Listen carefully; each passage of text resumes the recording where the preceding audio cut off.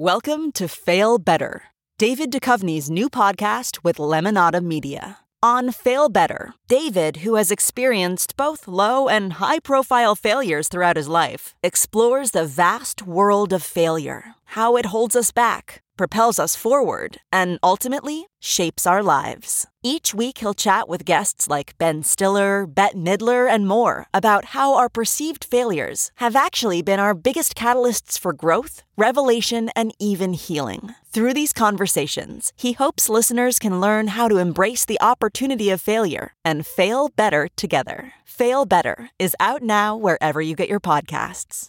CarMax is putting peace of mind back in car shopping by putting you in the driver's seat to find a ride that's right for you. Because at CarMax, we believe you shouldn't just settle for a car. You should love your car. That's why every car we sell is CarMax certified quality, so you can be sure with upfront pricing that's the same for every customer. So don't settle. Find love at first drive and start shopping now at CarMax.com. CarMax, the way car buying should be.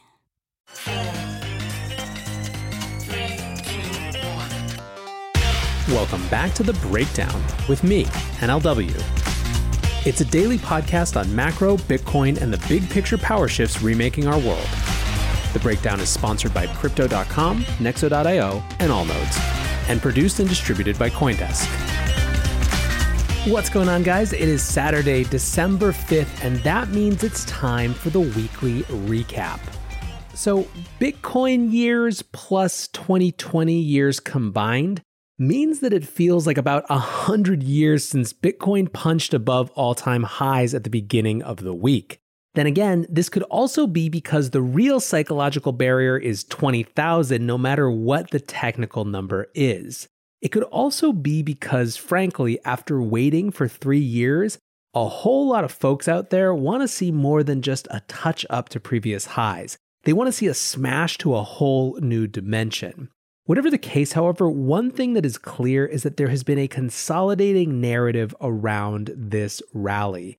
And that narrative is that this time isn't being driven by wonky retail speculators.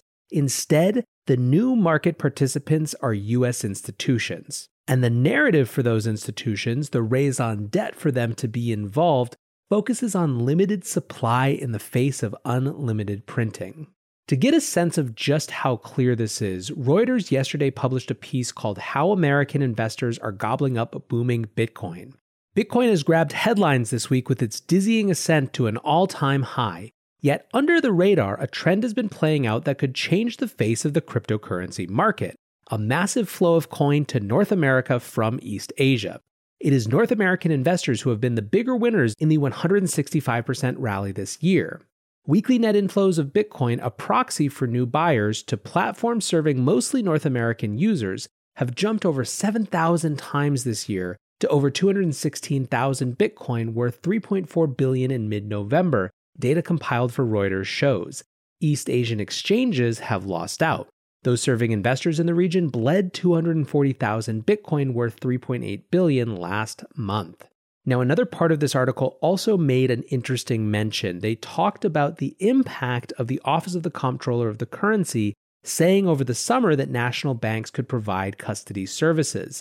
This is something that I've seen mentioned numerous times, although always below the radar. We've also heard it directly on this show from people like Robbie Gutman at NYDIG, who said that this made a major impact in allowing US investors to get comfortable finally taking the plunge. Now, another piece of data validating this notion that US institutions have been the driver comes from Coinmetrics, who published a remarkable graphic showing Bitcoin price movement in November. With huge concentration, price rises occurred during US business hours and stayed flat outside of them.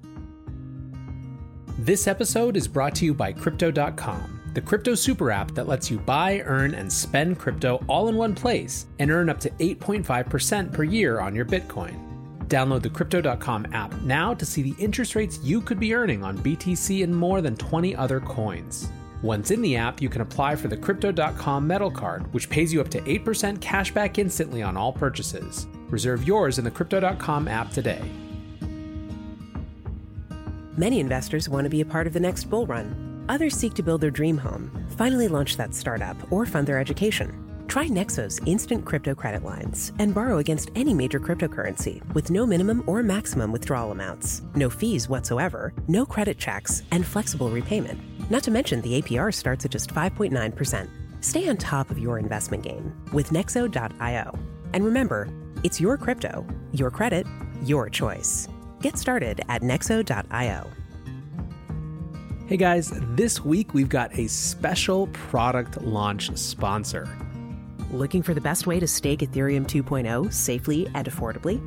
Go to allnodes.com, the #1 enterprise-grade hosting and staking platform. Type in promo code CoinDesk3 and enjoy 3 months of free hosting for your validator nodes. The platform is easy to use, comes with instant node monitoring, and multi-level protection for your validator keys.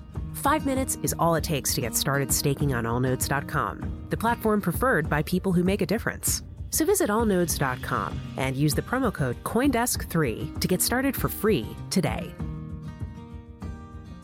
Let's go back to November because this is a month that we're going to be talking about for some time.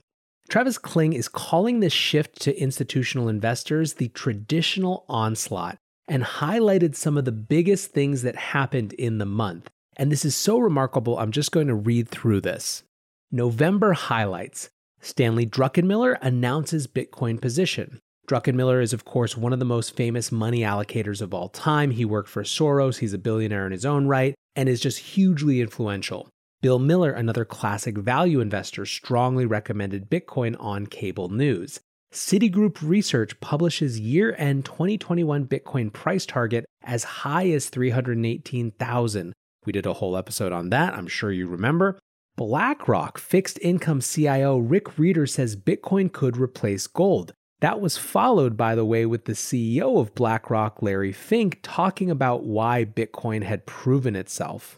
Guggenheim, the huge global multi-$100 million asset manager, filing to buy up to a 10% Bitcoin position through GBTC in their $5.3 billion macro fund. And then, of course, there's Alliance Bernstein, who is a $631+ billion asset manager.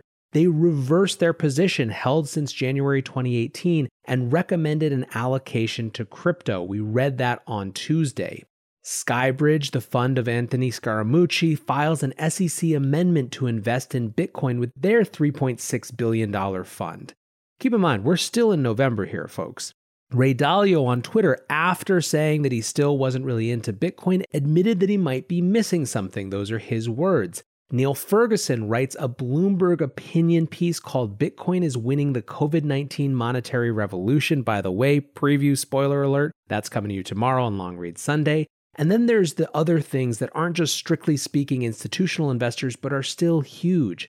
Square reported Q3 Bitcoin revenue and gross profit up 11x and 15x year over year. Wyoming elects easily the most pro-Bitcoin advocate in the Senate, Cynthia Lummis. She has held since something like $300 per Bitcoin. She has a clear vision of why sound money is important. Huge, right? There's so much that happened just over the last month, and it's not just an influx of Robinhood traders or a repositioning of people in the space. There is something big and fundamental and different happening here. And just to cap it off, Bloomberg just came out with a new report, their Bloomberg Crypto Outlook. It's called Bitcoin Joining the 60-40 Mix, and their highlights are huge. 10,000 is 2021 Bitcoin base for more of the same towards 50,000. Bitcoin and crypto asset demand momentum favorable nearing 2021.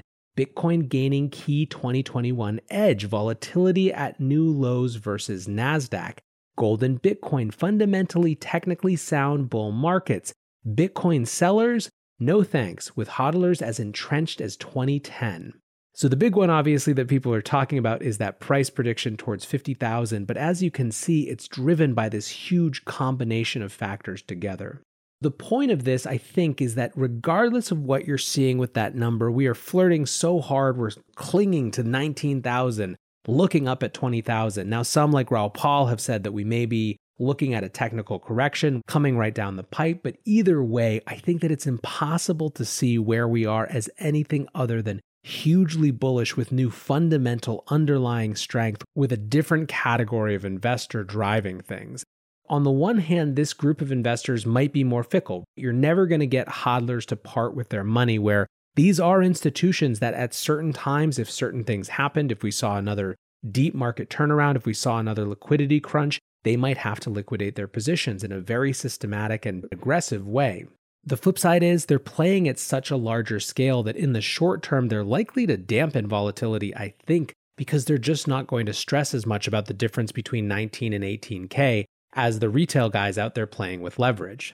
Whatever the case, it's been a crazy month and a crazy first week in December. I can't even wait to see what the rest of this month holds. I appreciate you hanging out and listening to the show along the way. And until tomorrow, guys, be safe and take care of each other. Peace.